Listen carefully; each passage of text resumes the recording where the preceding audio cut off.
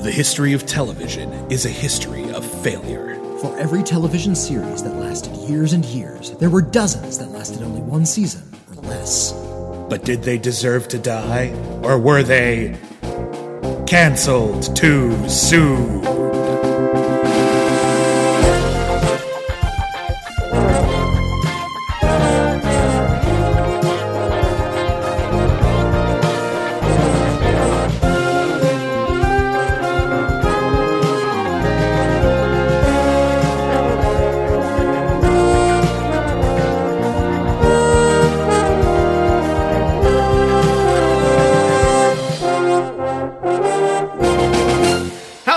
And welcome back to Cancel Too Soon, the podcast where we review television series that lasted only one season or less. My name is William Bibiani. I am a critic. Everybody calls me Bibbs. My name is Whitney Seibold. I, too, am a critic. I don't have a cute nickname. You can call me what you like, I suppose. You have a handsome beard. Thank you. You can call me Rude Hand Gestures in Traffic. Rude Hand Gestures in Traffic and I are very, very pleased because, once again, not only is this Anime Month... I should probably have a sound effect to go in there, but I don't. But not only is this Anime Month, but we are once again joined by our esteemed anime expert, author, illustrator, M. Lapis de Silva. Woo! Woo! So yeah, it is Anime Month. We're doing a whole month of anime shows, and this week we're covering a show that was voted on by our patrons at patreon.com/critically acclaimed network. And on top of all of that, it was a suggestion on the poll that M. Lapis de Silva put on there. So thank you so much. I'm going to stop calling you M. Lapis de Silva because we're married and I should probably just call you Michelle. Yeah, I guess you can. Okay, M. Lapis de Silva. It's official. I've known you for a bit, Ms. de Silva, and Lapis de Silva. Ms. Lapis de Silva, and I think I'll try to keep it formal while you're on the show. That's cool. Special guest. You always make up a nickname just for the show, like Skeets McGee or something. And people call me Skeets McGee. Now I'm Skeets McGee. You know that song? It's about me. That's a song? Yes. There's. Oh. Don't look up what the word skeet means. Otherwise, God. Booster Gold will be be ruined entirely. Okay, wow. Nobody tells me anything. It's sexual slang. What did I do? Why am I unintentionally sexual tonight? I'm not comfortable. I'm not comfortable with myself. I'm just going to vote myself out of this episode right now. But you can't vote yourself out yet because we have yet to talk about Princess Jellyfish. Yay! Okay, all right. This is a good show. So, Mom, even though I didn't manage to blossom into a beautiful princess, I do have a really fun life here in Tokyo. Oh, right. She passed out here last night. A wig? It's a great wig, huh? I'm so sorry. Found it online for like 12,000 yen. It must have been 4th grade since I actually talked to a man that wasn't Dad. Here, take your stupid wig. This place is so cool. Everything about this place is so retro. What is that stylish stranger doing here? Sorry, please forgive me. All right. Princess Jellyfish is almost entirely unlike High School of the Dead. Thank goodness, because if you were listening last week, I loathed that show with a fiery passion. It was an interesting conversation to be had, but this is a complete about-face. This is a sitcom. What is it? Yeah. It's a shoujo. It's romantic drama comedy. Yeah, it's targeted for girls comics, which is what shoujo means basically. But yeah, that's the genre. Okay, so how is shoujo just different from like a sitcom, or just different from romance? Is it more like a soap opera in general, would you say, or is it just its own sort of unique? I mean, it has a range. It could be lighter to more serious, and I don't know. I mean, I think this one actually has a mix of tense, serious issues as well as comedy, kind of balanced pleasantly Yeah. together. I mean, that's... Like there are elements of this where it almost feels slice of life for a few minutes, and then it'll just go really broad, or it'll get really dramatic. And it's kind of like one of those great shows that feels like it's everything you could possibly want from a TV show, unless you really want to watch like people kill zombies. Yeah, there's no zombie killing. There's no action in Not this in the show. episodes we got. There's I suppose so. action. It's just not. There's not heads exploding and car chases. No, but selling stuffed jellyfish dolls is plenty active. I can tell you. That was intense. I was with it. Yeah. Well, I describe it as a sitcom because the scenario is very sitcom. In fact, it's particularly very 1990s American sitcom-y. It's about a group of women who live in an apartment building that they have donned the nunnery. Yeah. And they're all self-described otaku. They're all obsessive fans about one particular thing or another. The protagonist is obsessive about jellyfish. One of her friends is obsessed about trains. Another one of her roommates is obsessed about Japanese history. And into their life moves what they call a stylish. They're a fashionista, for lack of a better term. It's their go-to term for anyone who's like cool and extroverted. Yeah, and comfortable with society, because they're all very uncomfortable with society they're all and introverted. interactions. I guess the the modern American equivalent might be an Instagram influencer. Somebody who's just constantly photographing themselves. I imagine if this story were written today, that might be a part of it, maybe. But it's just someone who's more concerned with fashion and with being fashionable. I think to just reduce it. And the other co-lead, she rescues the heroine of the show and a jellyfish one evening after an altercation with the cantankerous pet store owner. They take this, the fashionista takes the protagonist home, and it's revealed that the fashionista is in fact a drag queen. And hilarity ensues, because they have to keep his true gender identity a secret from all of the other women in the house, because men are not allowed. Into the particular apartment complex. Yeah, it's bad enough that she has allowed a cool person into the apartment, because that makes everyone fundamentally uncomfortable already. But if they found out it was a guy, and there's so many moments where he just flat out says, "And I'm a boy," and they're just like, "What?" And they just sort of sidestep it, sometimes elegantly, sometimes in ridiculous ways.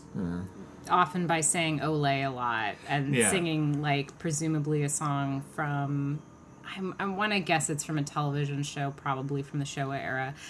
You were mentioning that it reminds you of sitcoms from the 90s.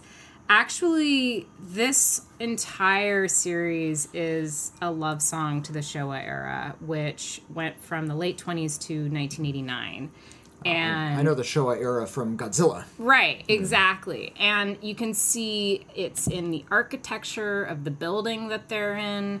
It's in their clothing choices. It's in the character designs of all of the cast at the house. Because all of these friends who are very nerdy also tend to resemble stylistically side characters that you might find in Showa era manga. Oh, okay. But not protagonists, people who just be off to the side and have a couple of lines here or there. It's the nerdy sidekicks are now the protagonists. Sure, or not even nerdy,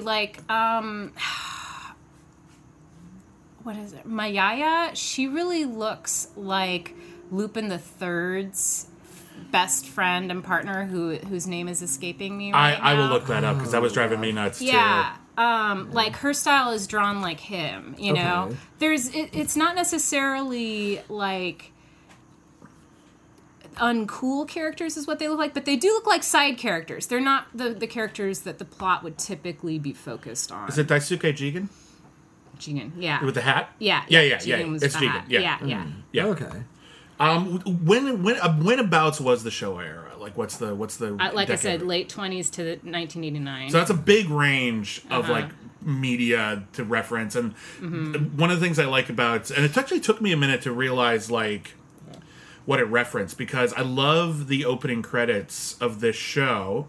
It takes place mostly when the protagonist is asleep, and she is dreaming about everyone that she knows in Like, pop culture scenarios. Well, yeah, everyone that she knows they're in various pop culture scenarios, and they tend to reflect their personalities. And at first, I was thinking like, oh, is this going to be like really fanciful? And she was going to like imagine all these characters in these scenarios, and that was just going to be this sort of element, like almost like Muppet Babies, where they would occasionally, throw in. Maybe that's a bad example, but just something really fanciful. Your imagination can take you there. Nice. But no, it's actually it evokes that idea that this is very infused with sort of pop culture homage, but also they reflect the various characters and how they. There's a subplot throughout the entire series where there is a corporation that wants to bulldoze their apartment complex and turn it into a big giant hotel. It's a total sitcom plot point. It's also a low budget like indie film plot point as well. It's been I was watching Gremlins 2 earlier. That's the plot of Gremlins 2. It is. Yeah. But like in the opening credits, that whole like subplot is personified in a big visual shout out to Star Wars.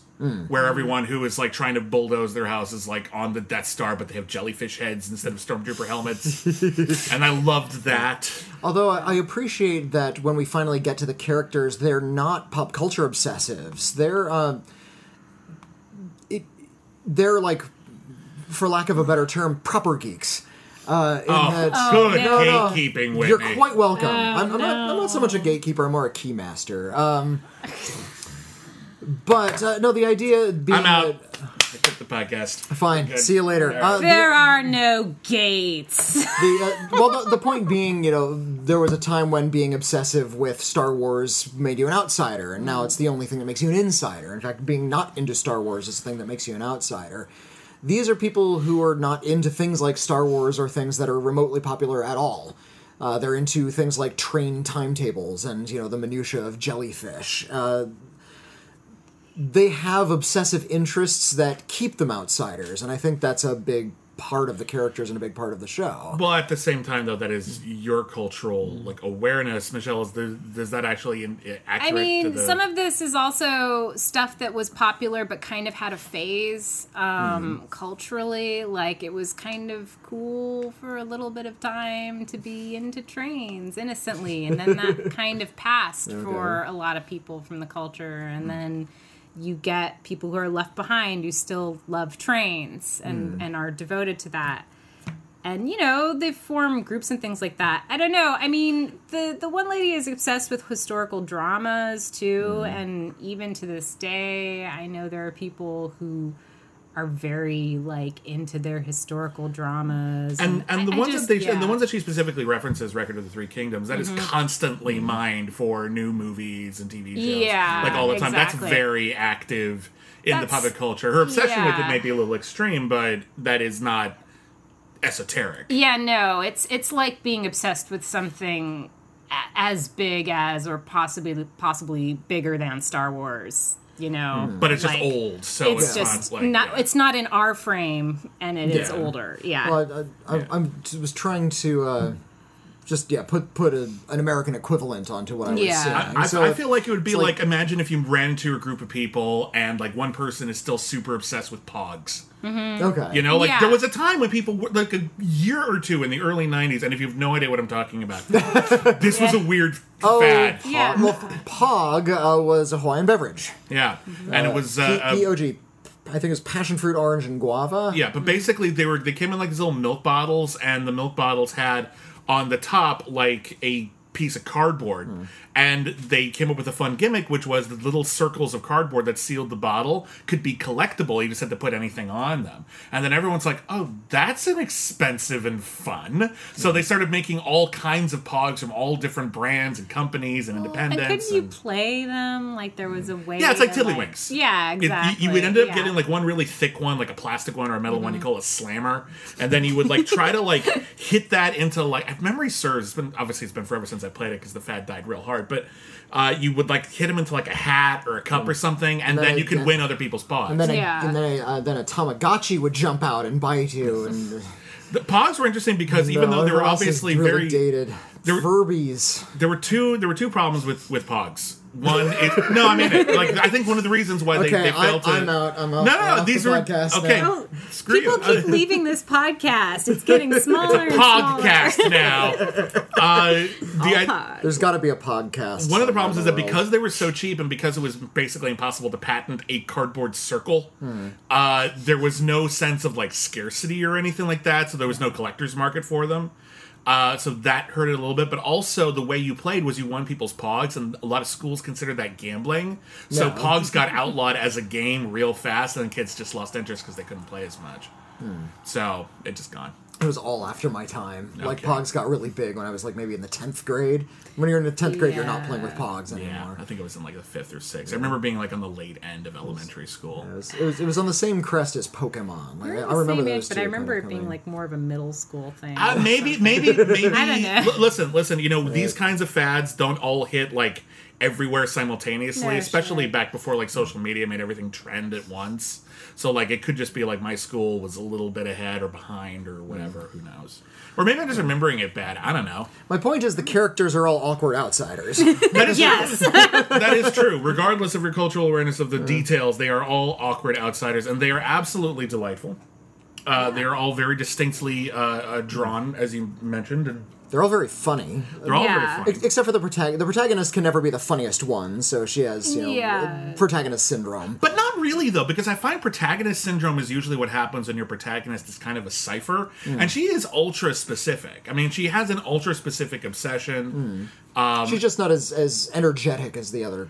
Her energy is Characters. more reactive, you know what I mean, instead of proactive, because again, it's her being thrown into a lot of uncomfortable situations. So a lot of her comedy is her like really dramatic overreaction Right. to whatever's happening in front of her because her introvert's anxiety can't take it. Yeah. Yeah, they alternately, she and the other women staying in the convent alternately turn to stone whenever a fashionista will talk to them. Yeah, one's stylish. yeah. Rather literally, because it's an animated show.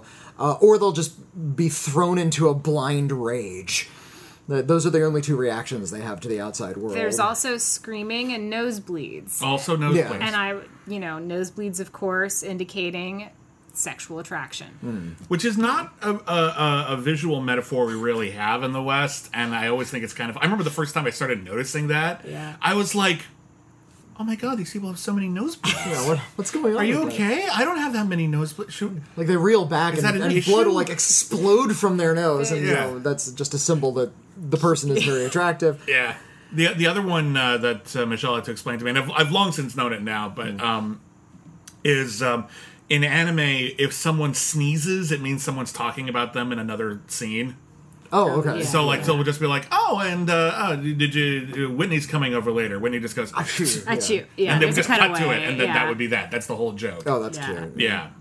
Although they have a talking about someone sneeze in this series. Oh yeah, That's I used thought- as a plot device. It's so weird. Yeah. I thought it was talking about you sneeze, and then it actually was a different plot point. It's like, A friend of mine, a Canadian friend of mine, explained to me there's like, I'm not sure if this is worldwide, but I know in the United States, if a black cat crosses your path, that's a sign of bad luck. Right. lies. Not true at all. Well, Yeah. you guys live with Yeah, it crosses our path I lived with black constantly. cats as a kid, so my older sister had to explain to me, if you live with a cat, it's actually good luck. If a black cat Oh, crosses. so If as it's long as your- we preserve the if stigma, if it's on some if it's level. your cat, then it's okay. Yeah. It's like, oh well, then that's yeah, all right. that's great. Yeah. That's I'm not sure that's the best way to handle that. disagree. We had to bring our black cats inside on Halloween because people Oh, would I like know. steal and even People kill are black awful. cats. But People are awful. Black cats Yeah. don't get adopted. but It's really evidently terrible. in Canada, there's something similar with seagulls. Like if a seagull crosses your path or runs into your car, it means that you're a bad person. Wow. like you're greedy or cruel, and that's like the seagull is coming to attack. Albatross. Like Get your albatross here.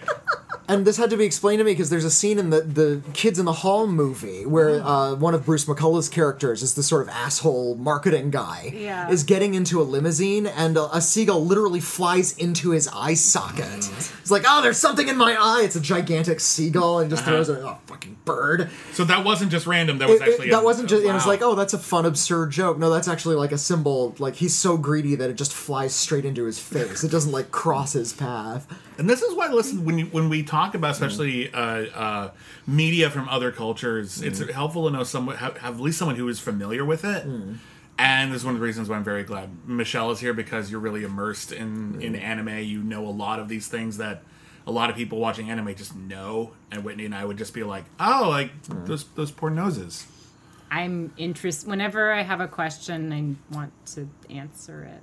So you just look things up. Yeah, constantly. And I've read a lot of annotated volumes over the years of things, and taken Japanese cinema classes, and and read a lot of Japanese literature. I don't know. I mean, you know, the things you do. Fair enough. Let's talk a few vital stats here on this Jellyfishers.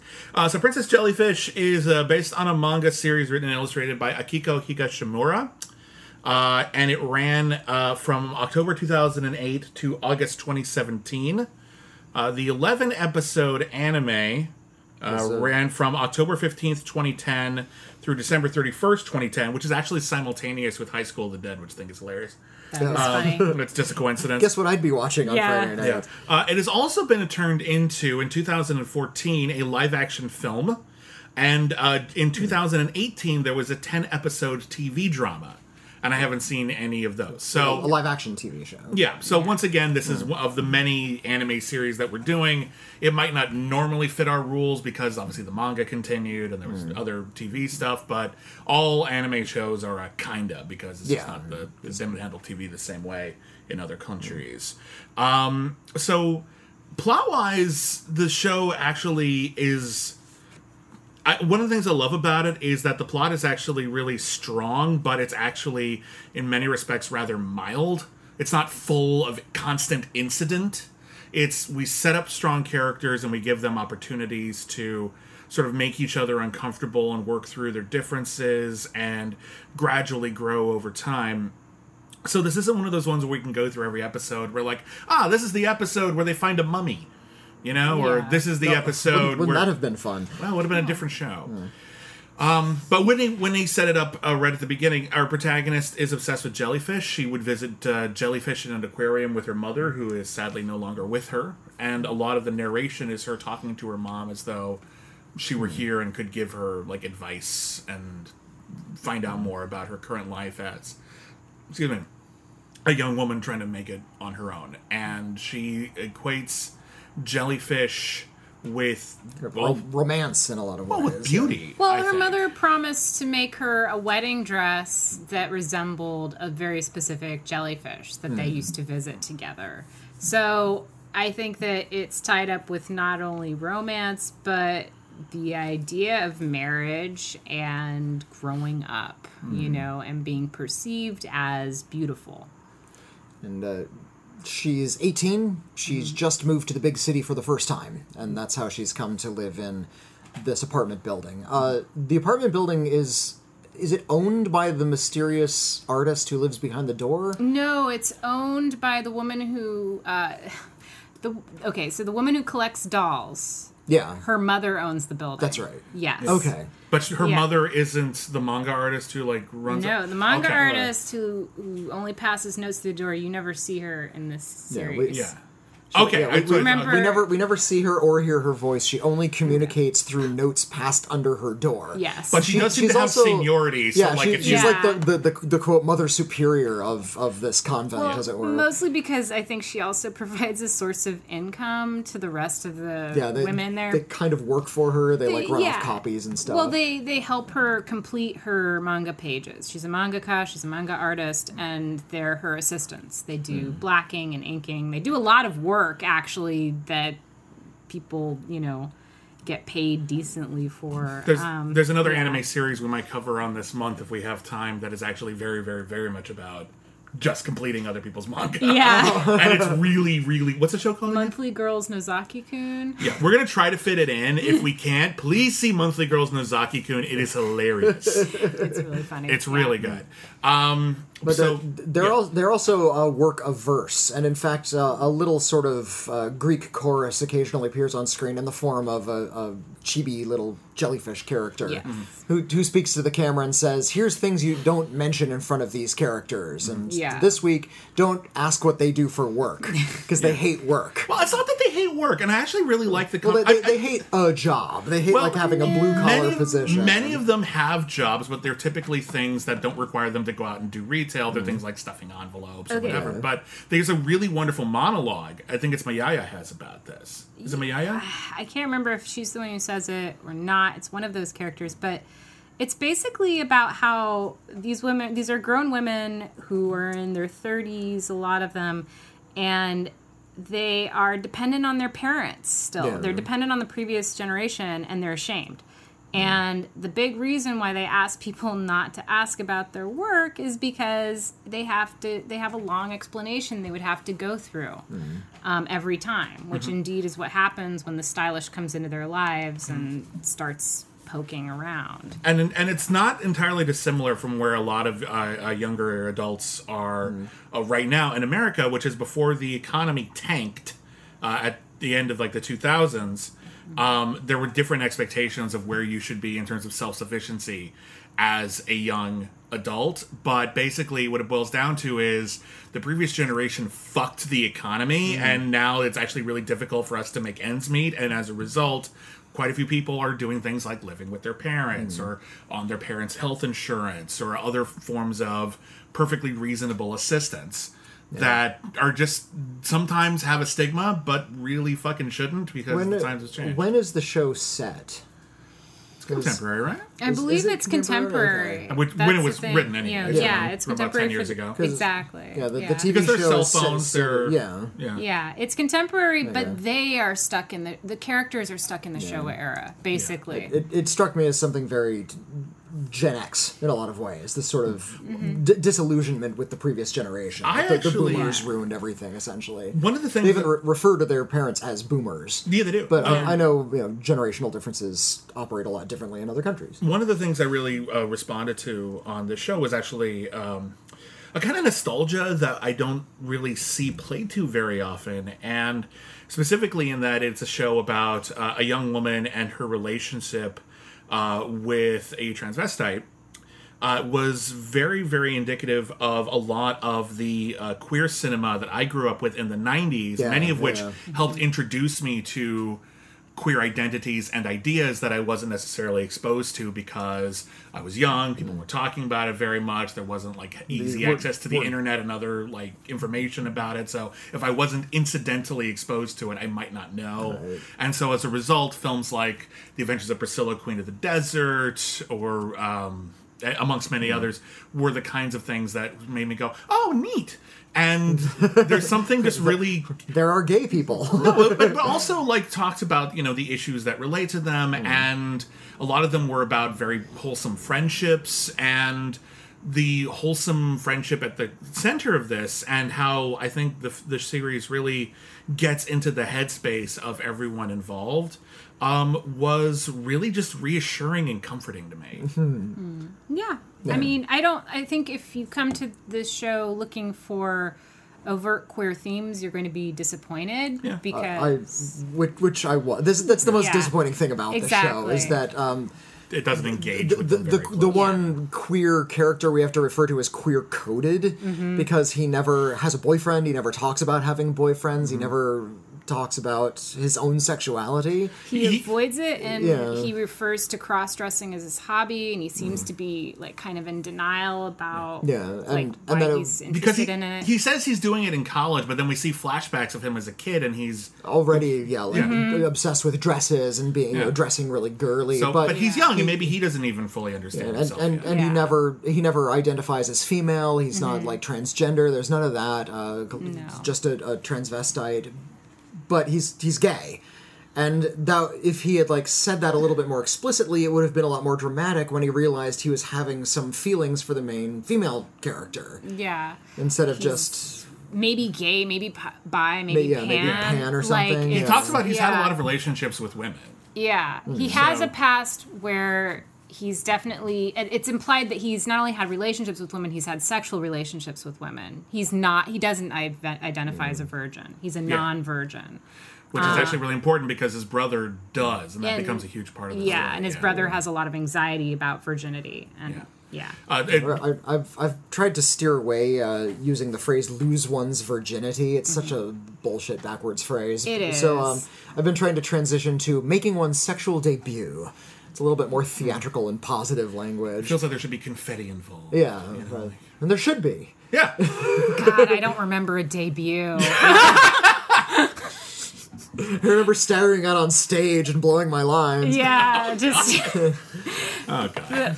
The gardenia was wilted that day. The prompter stole the show. Making one crown for debut night. Losing ones where it's like you've lost something and there's all this value. It's something that needs to be protected. Yeah, and it's You've won the battle but lost the war. Yeah. We had back in high school in the 90s we had like a sex chat for like all the juniors are going to go to assembly and we're going to have a real we're going to rap about sex, and they would like turn their chairs around backwards so you know that they weren't weren't adults. Throw his jacket over the shoulder and hold it with one finger. Let's talk about sex. And they actually like brought some souvenirs up and said this, and like handed one of them a box and said, "This is your virginity. Open it and take it and pass it on to the next person. By the time it gets to the edge, look how ragged that thing is." And it's I would have. Oh my god! Yeah. This was actually performed in an LAUSD sponsored when they passed me school. that box would have been fucked up. I would have been stomping that. I would have just taken it. Yeah, it's like, it's my box! It's mine! Give it back to me. Yeah, watch me stomp it. Yeah. Who else wants to stomp the box? Everyone's like, this is getting confusing. Get a man and a woman up here. Just do it together. Yeah. That's great. Yeah. Do it. Sorry about your ears, everybody. But it was important for dramatic emphasis. We're just shouty, loud folk, and if you haven't realized but that's the only thing that really frustrated me about Princess Jellyfish was this sort of prancing around the queer elements of it. Otherwise, because it's front and center, but we just never really address it directly. Yeah. It should. If this were a 90s sitcom, they would have been a lot more frank about it, because that's what they did during Sweeps Week. Oh no, there's a lesbian character, and we're going to use the word lesbian 40 times in 60 minutes. Yeah. And they only use the word lesbian once to express a child's homophobia. Yeah. A little kid points to two women and just says, lesbians. Yeah.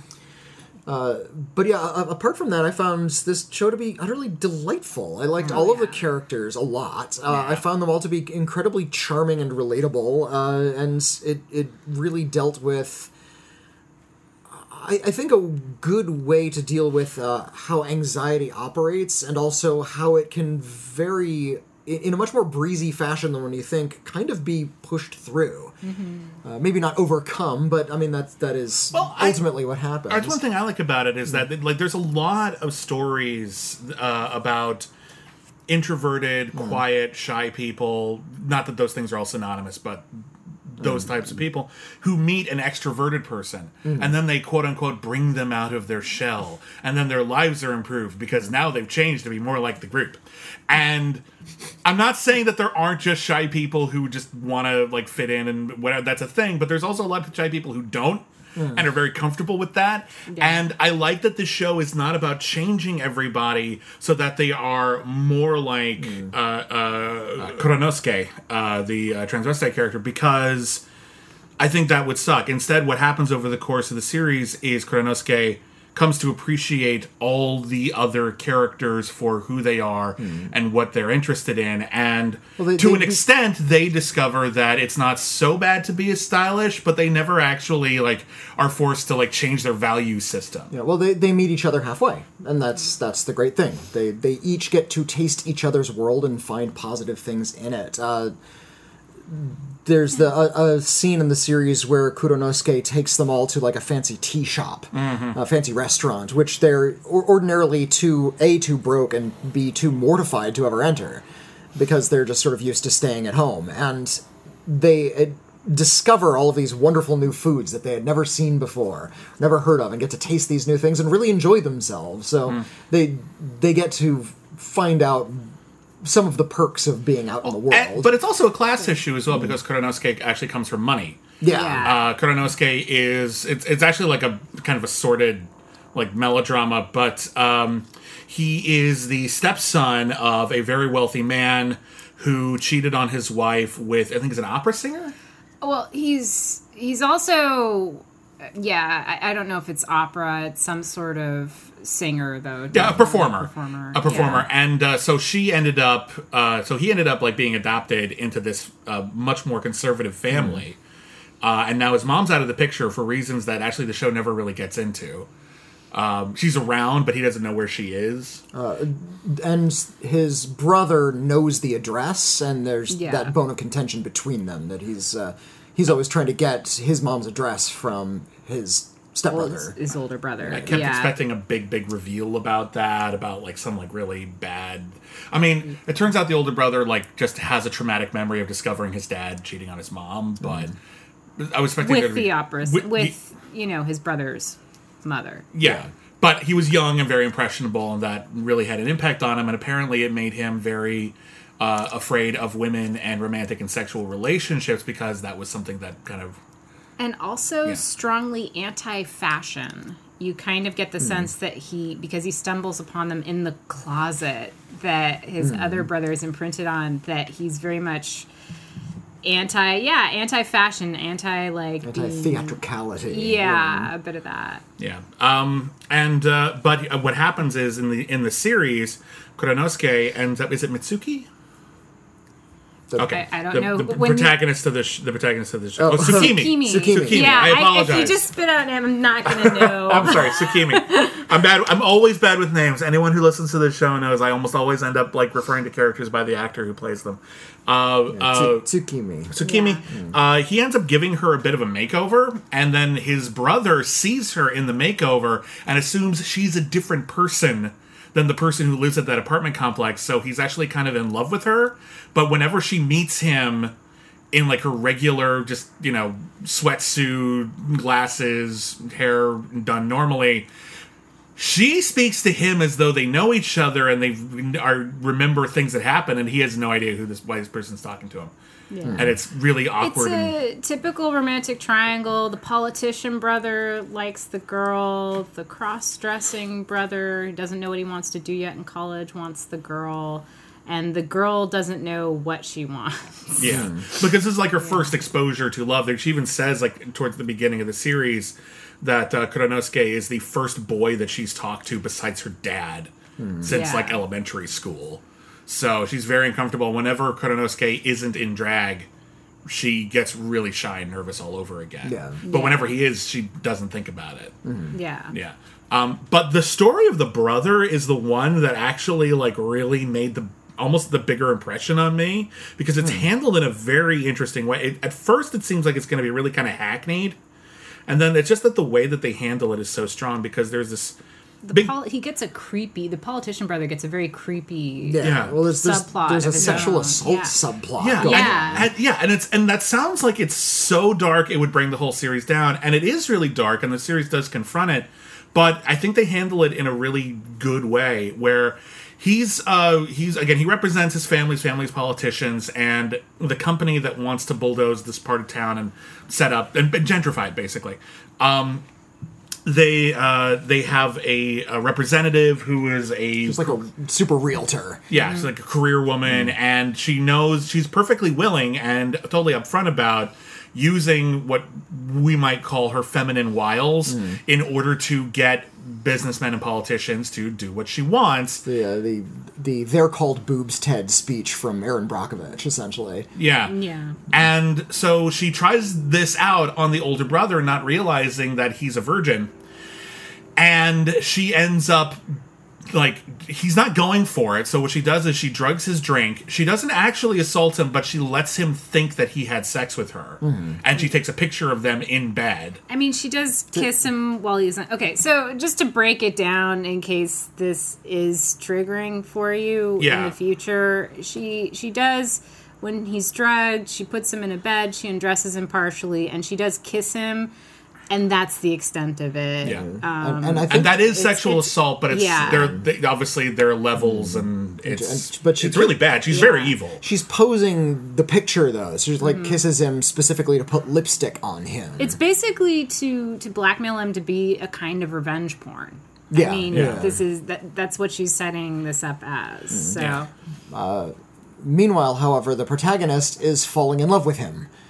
Yeah, but what happens is when he wakes up and he realizes what's happened, he feels, justifiably so, that he's been sexually assaulted, and the fact that he is a virgin and this would have been his first sexual experience really hits him really hard. He does not approach this in like this stoic machismo way, and there's no like, at least there's nothing good about it. He is actually completely horrified and traumatized by this entire incident. He has a crisis of identity. Yeah. Because you could tell when you go into his interior fantasies, he had thoughts about himself and his life turning out in a very different way, in a very traditional Showa, like old-timey heterosexual romance. That's how we're going to get a house by the beach and just be happy kind of thing. And now he feels he's been tainted in some way. Yeah. It's really, and it hits him so hard.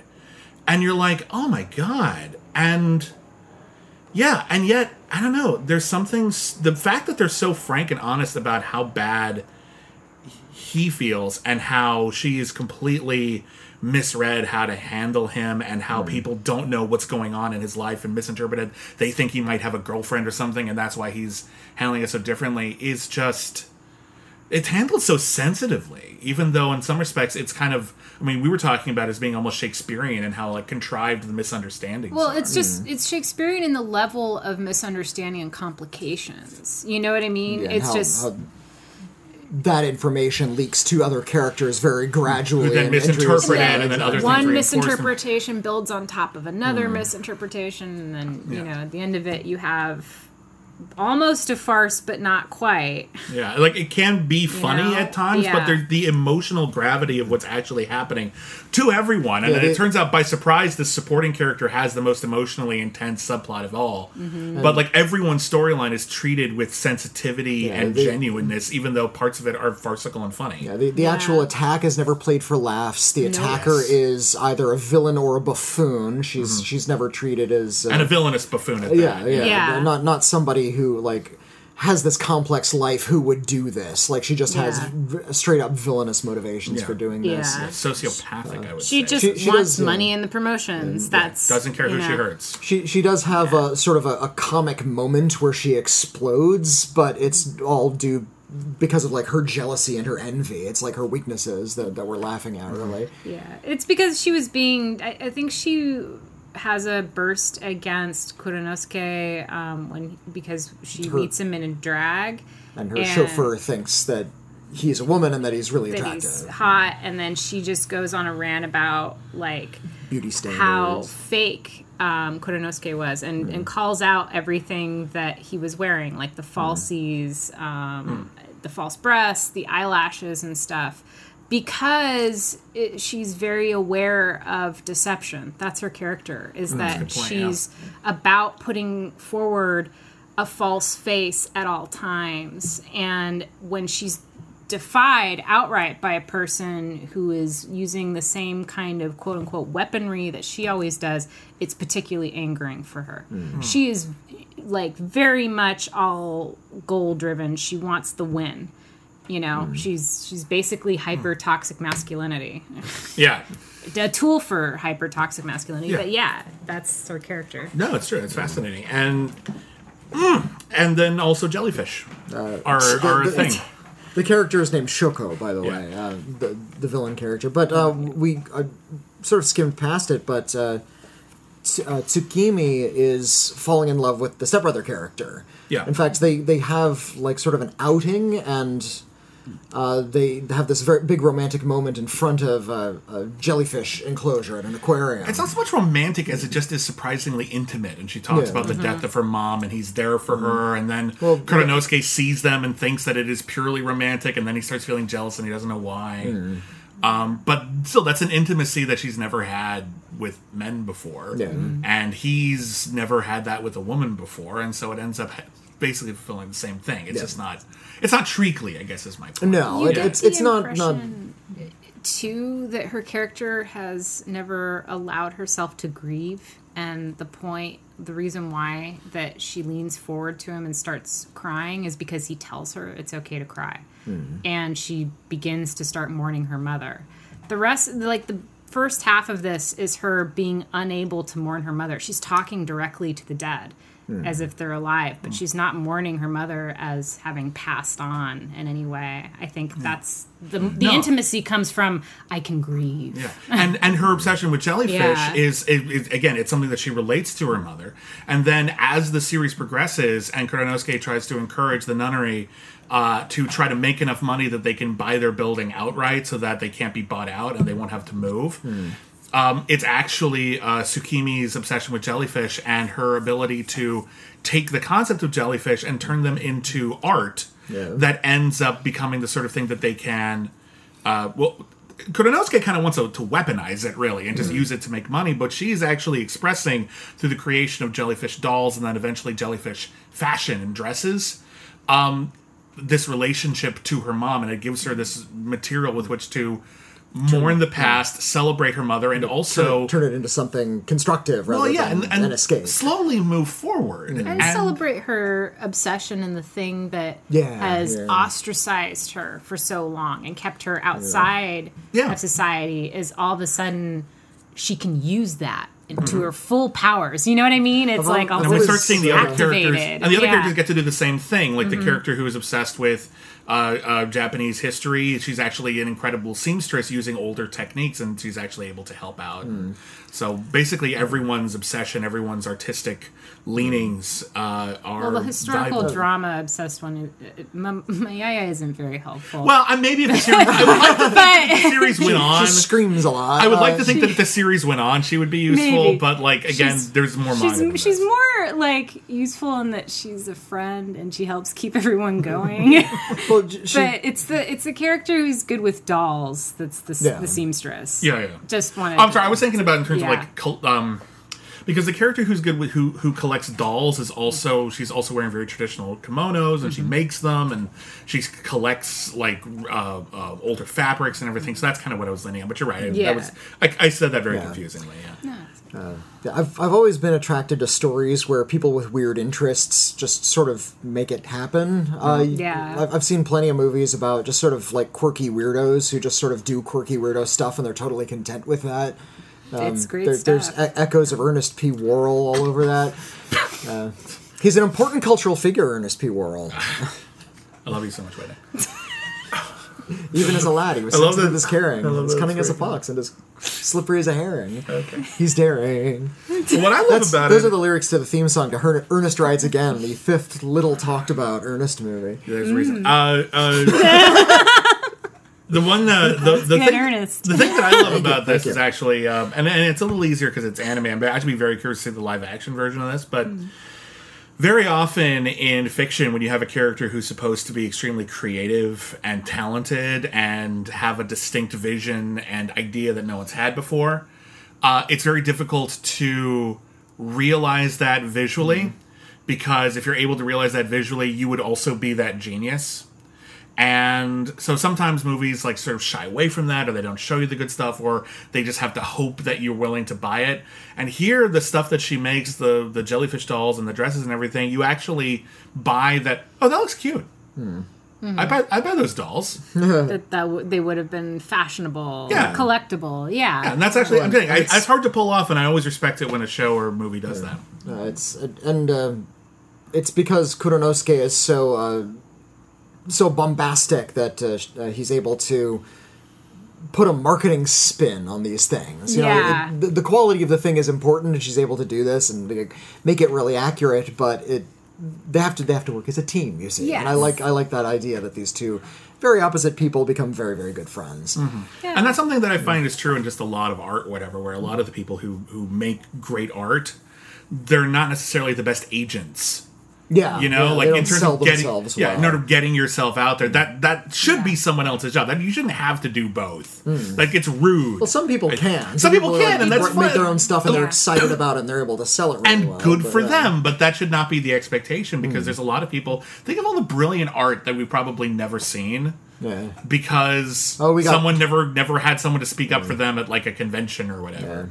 And meanwhile, we have like Conventions, not And much. I think an certain overwhelming types of amount things of bad art made by people who can sell well. certain types of things are easier to sell in certain ways than others too. Like I think it's easier to just put up a stall and try and sell something than it is to try and pitch stuff to people and True. make ads all the time.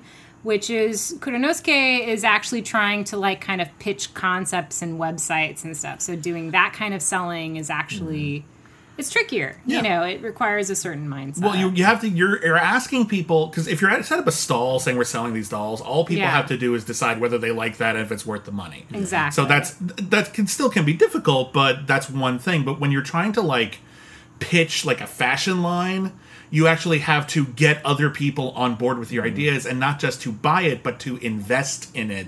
Not just invest their money, but invest their time and their enthusiasm. And that's a harder sell for most people because you're asking a lot. Yeah. You are, but if it's worth it a lot of the time. Yeah, there's a lot going on in this show, but it's very breezy. We're talking about all these heavy sexual assault subplot, and then the importance of grieving, and the importance of selling art and living your passions. But it's a very brief show. Each episode is only about 20 minutes, and only ran 11 episodes. So it's really fast paced, and It binges well. Yeah, it's really they don't all, but yeah. and it's really almost in certain sections. It's really kind of slapstick and farcical, and it's Very funny. really light and fun. The music's so really all, great. all of these emotional Yeah. things are going on in the background, but you're absorbing it a lot more gently than I think we're describing. Yeah, yeah. It's really not in your face. I don't know. It's not a High School of the Dead presentation. No. It reminded me of a much chiller Tuca and Birdie. And that we're dealing with characters who have real emotional issues going on. It's They not have quite fun as heavy situations. and not quite as weird. Yeah, but I think if you liked Tuca and Birdie, you would like Princess Jellyfish and vice versa, but they are definitely at different intensity levels. Yeah. But my thing is this: I'm watching this series and I'm just like, can we please get more shows like this? Because I feel like a lot of the American dramas or dramedies that we get tend to either be just so mild or middle of the road that they're interchangeable and they don't seem to have a lot of personality, or they have so much personality and they're trying to grab you, or they're trying to be super melodramatic in terms of giving you a whole bunch of twists and everything constantly. It's the old soap opera dynamic, and there's nothing wrong with that, but I want different kinds of stuff. And this really just scratched every itch I had. Everything I kind of wanted in a series right now was I wanted something that is full of great characters. It's very funny, but it actually takes itself seriously enough that I really care about everything happening, and it tackles its issues with sensitivity and grace. That can be done. Please? It's easier than it looks, actually. It's just I think a lot of Apparently. people don't aim for that kind of note. It requires a lot of thoughtfulness, and I think, we're going to go off into my own personal theories, but I think we teach writing a little too structurally. For sure. Yeah. And we adhere to a lot of structure in Western TV shows at the detriment of understanding characters and motivations and what scenario. people do and perspective. I think that when we talk about worlds feeling full and well built and developed, we're talking about shows that have actively considered multiple perspectives of characters from different sections of class, as opposed to most shows which tend to recede to one perspective and then get locked into the boring, like, roller coaster track we've all been on a million times before. It's a cycle of conflict. It feels like that's all it is. It's just we're going to have someone with a strong idea. They're going to fight this person one way or another. And that's kind of feels like a lot of shows are just kind of that over and over again. And that doesn't leave you a lot of room for nuance or variety of perspectives. And yeah, I was taught, like, we went to the same film school together. And our classes were just like... Good old UCLA. Yeah! UCLA. But we were taught basically just like, all stories are conflict. Yeah. And I'm just like, that's not strictly true. That sells, and it's important to know that that's what a lot of people expect of you. It's an easy way when you're just starting. Yeah. We were also taught all stories were love stories. I didn't remember that. I love when anyone's got a prescriptive and all something is something. Yeah. I'm like, the ones that always gall me. It's like, there's only really 7 stories. There's only 3 stories. There's someone comes into town and someone leaves town, and I'm like, great. How is that helpful? I was. And I was then they thumbing teach us. Oh, sorry. No, you go. Then they teach us like act structure, and they include inciting incidents and whatever in the right place, but they don't actually talk about the fact that Western narratives begin with an initial problem to introduce you to the drama. They say it's like where we're introducing characters. That's not what we're doing. We're just dumping you in the middle of a situation with a problem, with a character trying to solve a problem, and then you get some introduction that filters out along the way magically. But we're still teaching structure from Greek plays, so I don't know. They've not been... It's like, listen, the Greeks were pretty smart in some ways. It's been thousands of years. It's all Greek. We've learned a few things. Well, that's true.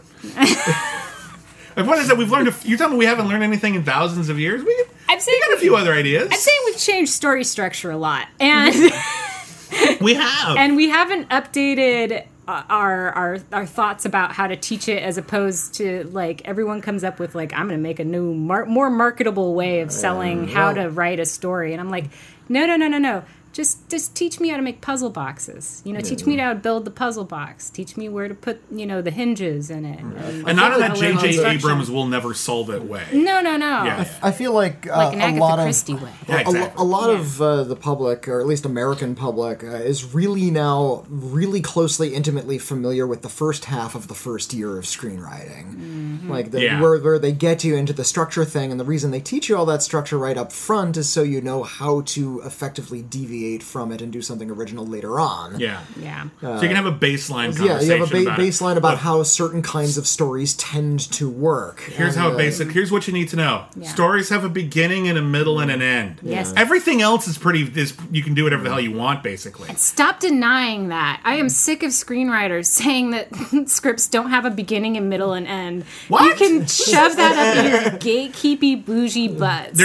I would love do you have a page 1? There's a beginning. Yeah. Do you have a final page? There's an end. The end. The stuff in the middle? That's the middle. Happen in the middle, folks. It's really that simple. No, man. You want to be interested in page 1. You want to be satisfied at the last page. Chronology, and you want to not be bored so in the the middle. end comes at the beginning. No, that's the beginning now. Where's your middle? I put it at the beginning. Like... Yeah. I don't think this violates my NDA, but I blame my boss for a lot of that. I work for Quentin Tarantino, and Pulp Fiction came out and he just fucked up the heads of a whole generation of young white male filmmakers. Well, there was a whole generation very of shouty filmmakers. I don't like it. Yeah, but the thing with Quentin Tarantino is that a lot of his chronological shifts didn't seem highly motivated. So everyone's like, "Oh, we can do whatever we want." I'm like, "Yeah, if you actually look, they're motivated by character and theme." So, we're introduced to this scene first because this introduces us to the world well, and we come right back around to it because we're sort of putting a cap on everything. Well, character theme and his own references to other cinema. Oh, very true. That's Depending on the film, mostly it. yeah. It's like you want to get into, all the extra stuff out of his films, watch, 500 other movies, and then you'll have a blast. But you don't have to. It's true. And I think it's true, and let's bring that back around. I think it's true for Princess Jellyfish as well, because I think if you understand the cultural underpinnings of it, you're going to get a lot more out of it. Sure. But I also think you can just watch this and find it incredibly charming. Yeah. And it's just really nicely animated, and it's just what a delightful treat this was. So I want to just thank all of our patrons for picking this one. I want to thank Michelle for suggesting we put it on the list. You didn't have to pick it, but I'm glad everyone did. Thanks for picking it, everybody. This series is currently only available on Funimation, which is a streaming service. There was a 2-week free trial if you just want to check it out, and they have a bunch of other good stuff from Funimation as well. And I think there's also a DVD or Blu-ray that came out around the time this came out, but that's not how we saw it. But that might still be available if you would prefer to do that. We always support physical media here at the Critically Acclaimed Network. So we have to ask ourselves this very important question, though, because there's a lot of shows that we've liked, but we said that they weren't canceled too soon because they kind of ran their course. Yeah. So even though we all clearly like this show, the question still remains, needs to be answered. Was Princess Jellyfish canceled too soon? And let's start with Michelle. Definitely. Definitely. I could spend so much time with these characters. I want Kuronosuke to go through his messy transformation and thoughts about gender and attraction and all that. I don't know. Yeah. I agree. I think this show was definitely canceled too soon. Some of the storyline wraps up actually pretty tidily, but some of it does not. Like the whole storyline with the brother, that never fully comes together. And even though by the end of the series, Tsukimi starts like achieving some of her artistic goals in unexpected ways, she still isn't very comfortable with them, and I kind of wanted to see her hopefully grow into herself more as an artist. But really, I think Kuronosuke just needed more development, and I think there are other side characters who there were opportunities to do more with them, like Mayaya, that I think I would just love to see more. I don't know how long this would be. I know there's only 17 volumes of the manga, so maybe there's only one more season to get out of this, or 2, but I would have loved to have seen it. Well, then there's a wonderful... You can play this either way, where you can continue to develop the characters, or you could fall back into an episodic structure, and I think both would work for this scenario. I just want to see these characters do stuff. I just want them hanging around their apartments. Yeah, you know, that's enough for me. Just hanging around. It's like, what's the drama? We can't find the right kind of steak for our meal tonight. And that's the whole episode, and that would be fine. I feel like there was a lot that was unresolved. There were a lot of romantic feelings, and Kuronosuke's sexuality was a big part of it. It's like, are we going to get to that now? Okay, I found myself wanting more, so definitely I think it was canceled too soon. But wanting more in a good way. In a good way. Yeah. Not because I was frustrated. I actually did like. And it feels like everything's well thought out enough that there is, whether or not we saw it, a thought process we were not privy to, and I just want to know. So I want to check out the rest of this manga someday, at the very least. So anyway, that is Princess Jellyfish. Thank you, everyone, once again for voting. Again, if you want to join our Patreon and vote for one episode of Cancel Too Soon every month, but also what we review on the Critically Acclaimed Streaming Club every single week. We are also having a poll right now to decide our next Patreon-exclusive episodic TV podcast, and we have a ton of other exclusives there as well. That is patreon.com/critically acclaimed network.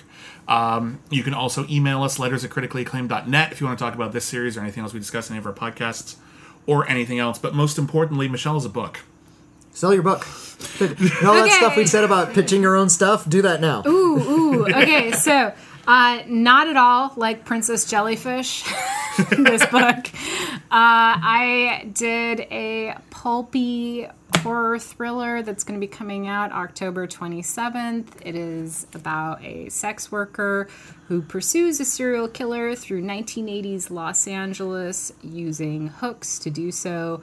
It's a lot of fun, although I just finished edits a couple days ago, so I don't really feel that emotionally. I feel so hollow and detached, and I hope my emotions come around. I like my book again. I'll take point on this.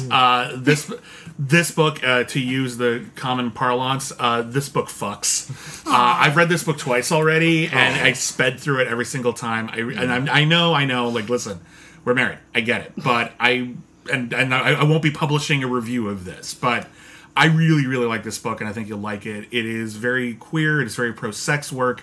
It's full of action, adventure, horror, relevant themes. I think it's really cool.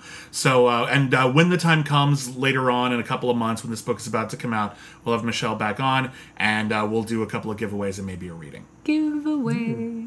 Nice. Yeah. But you should be able to buy it wherever fine books are booked. in late October. And of course, Wherever we will they have book links. We'll have links where on do our they Twitter book and books? stuff. But you can follow us at Critic Acclaim. I am at William Bibiani. I'm at Whitney Seibold. I am at _ MLOPESDASILVA.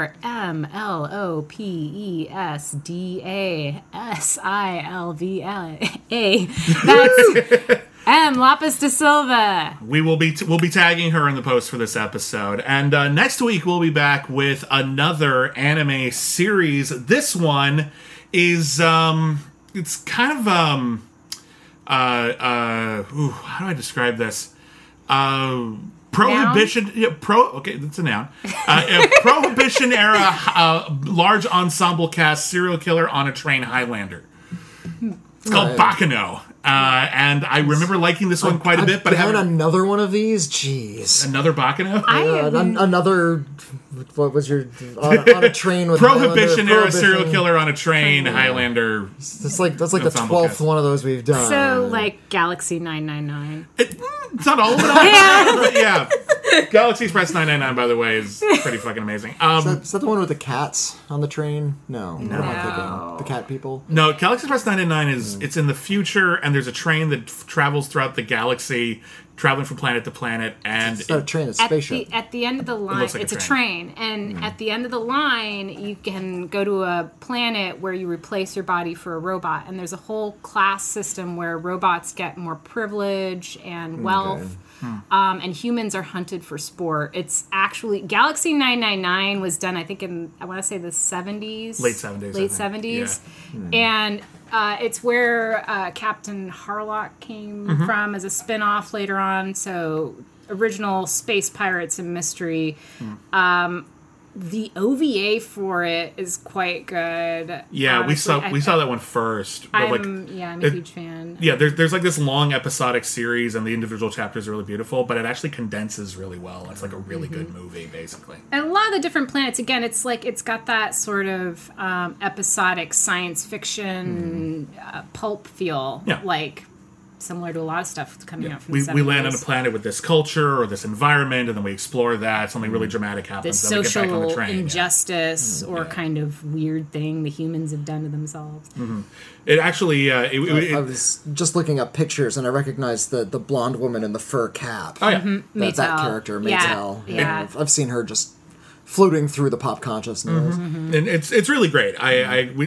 It doesn't fit even the vaguest rules for cancel too soon, but I'm glad we can bring it up because it's if you think you've seen if you think you've seen all the great sci-fi shows, you should totally check it out. I mean, it's gonna be the animation's like a little dated by today's standards, but it's really striking and really great. So we'll be back next week with Bakano. We have the Twitter and everything. We got the Patreon. The show's awesome. And that's a wrap. We'll see you next season. Bye. Sorry about the crickets, by the way. It's very hot. We had to open the windows. Okay, bye. Crickets love you. Crickets all love you.